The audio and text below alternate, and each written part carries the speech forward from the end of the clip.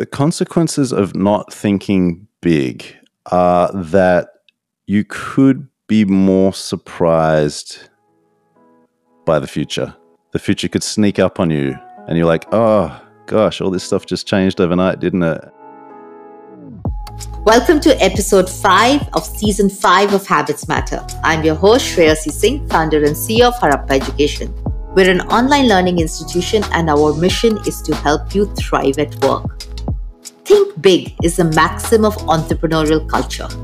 It's a spiffy, well-meaning but difficult to decode advice that is passed around in management literature or startup lingo. Misunderstood as it is, it's relevant for all of us. When we are working on projects, chasing organizational goals, or even planning our lives, it's easy to get lost in the daily grind of tasks and routine. Often, that can lead us to risk losing sight of the big picture.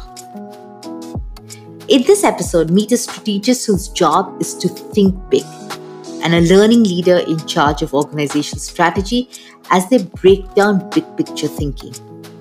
Or just really the idea of grasping possibilities beyond your immediate sphere of control. Also, learn a handy framework to practice big picture thinking and find out how a campaign from your favorite fast food brand knocked it out of the park. All because the folks behind it dared to think big. Hi, my name is Mark Pollard. I'm the author of a book called Strategy is Your Words. I do brand and advertising strategy for clients around the world, and I also host a strategy community called Sweathead. Big picture thinking is thinking about existence.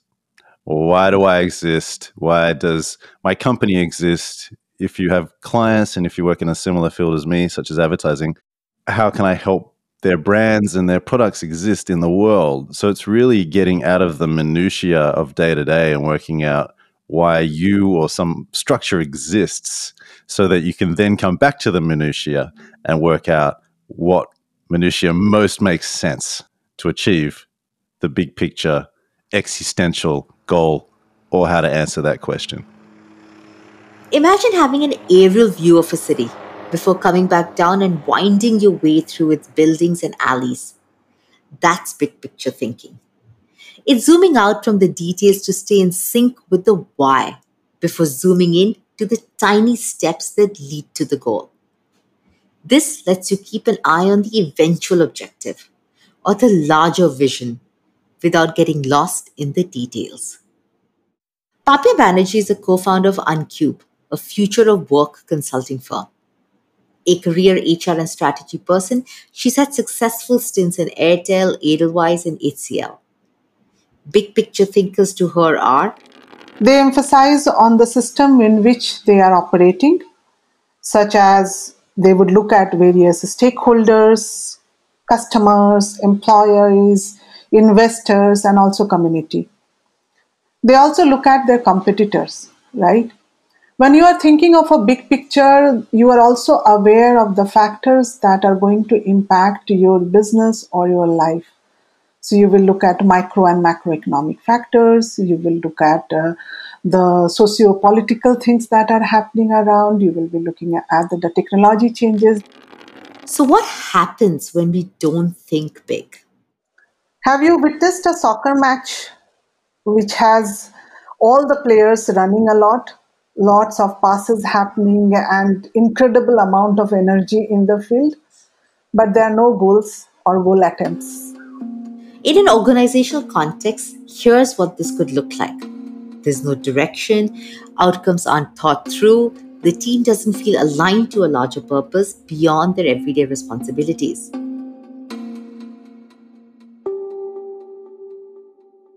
Papya takes an example from 2020 as the pandemic hit. She was at Airtel then, and the company had to rethink its employee engagement strategy, like all other companies. She says Airtel missed the big picture when trying to engage employees who were already stressed and burnt out. Everybody started rolling out different communication and engagement practices. At some point of time, we just were not taking into consideration that employees are already overworked And these engagement initiatives are actually a burden rather than, really something that they are looking forward to. In 2 months' time, we started getting employee feedback saying, can you give us some time? That is what we need for engagement. The first step to thinking big is removing the assumptions we make about a problem or challenging the first principles. In this case, the organization assumed that it knew what its employees wanted. Perhaps a better starting point would have been to have a conversation with the employees directly. This would have challenged the first principles of the problem they were trying to solve and helped them come up with a more effective engagement strategy. Removing assumptions can open your mind to new possibilities. Mark tells us more. One of the things that I worked on years ago at an agency called Leo Burnett in Sydney, it was for McDonald's. And the idea that we came up with was to get Australia to name a new hamburger. Why wouldn't we do it? Really, maybe obvious idea now, hadn't been done back then. We're talking 2006, 2007. YouTube was barely a glint in the eye of the internet, and it ended up being their most successful promotion. So that is an example on a campaign, a very specific campaign level of bigger thinking, maybe big picture thinking, but it starts with challenging the assumptions and the principles, or the first principles really, about how we go about things. To practice big picture thinking, Mark uses what he calls the 3P framework. The first P of this framework is the first principles or assumptions we just discussed. To think big, always challenge your first principles and encourage your team to do the same. The second P is the problem itself. Have you defined what you're trying to solve? Are you balancing facts with intuition? Are you reinventing the wheel? And is it possible there's a much simpler solution that you're missing? The third P is purpose, which is making and finding meaning. This can help you with big picture thinking in all realms of life. This is a book that's very well read. It's a book by a writer and psychologist called Viktor Frankl. The book is called Man's Search for Meaning. Viktor Frankl was a prisoner in multiple concentration camps in Germany, was a psychologist before he entered them, and then he ended up writing this little, I think it's like 150 to 200 page book about his observations there. What I personally took out of it, whether this is correct or not is not the point, but with a strong sense of meaning, you can make it to the next day and maybe to the next year. At work, asking the right questions can help you make meaning and bring you closer to a shared sense of purpose, which is crucial to stay motivated and invested in any situation. The stronger the purpose, the more connected you feel to the big picture. What am I doing here? Why do I need to do that? Boss or school teacher, why are you telling me to do that? What's all that about? And it can actually come across as quite rebellious when you're young. Maybe a little bit of sarcasm develops as well because you're challenging things as they are. And you're trying to get into the context of why those things are so that you can attach yourself to a deeper sense of meaning, and that when you go and execute the little things that need to be done, that you have a greater sense of urgency, greater sense of that meaning to make sure that you're doing them in the correct way, because otherwise you're just robotic. Let's say you're in charge of devising a back to office plan as the world slowly recovers from the pandemic. How would you use the 3Ps to do it? The first step would be to challenge your first principles. Do you have any assumptions about how people work best? Maybe you think remote work is revolutionary. Maybe you think it's a nightmare. In either case, you can conduct a survey to challenge your assumptions. This may give you a more objective insight into employee productivity and preferences. Next, are you making any assumptions about the pandemic itself?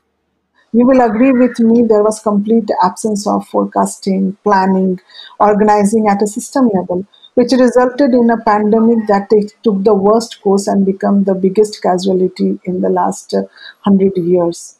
The absence of planning happened in part because everyone assumed the pandemic was over. So to reiterate, always challenge your first principles. The next step is to understand the problem. Are you bringing people to office to boost collaboration or to prevent employee attrition?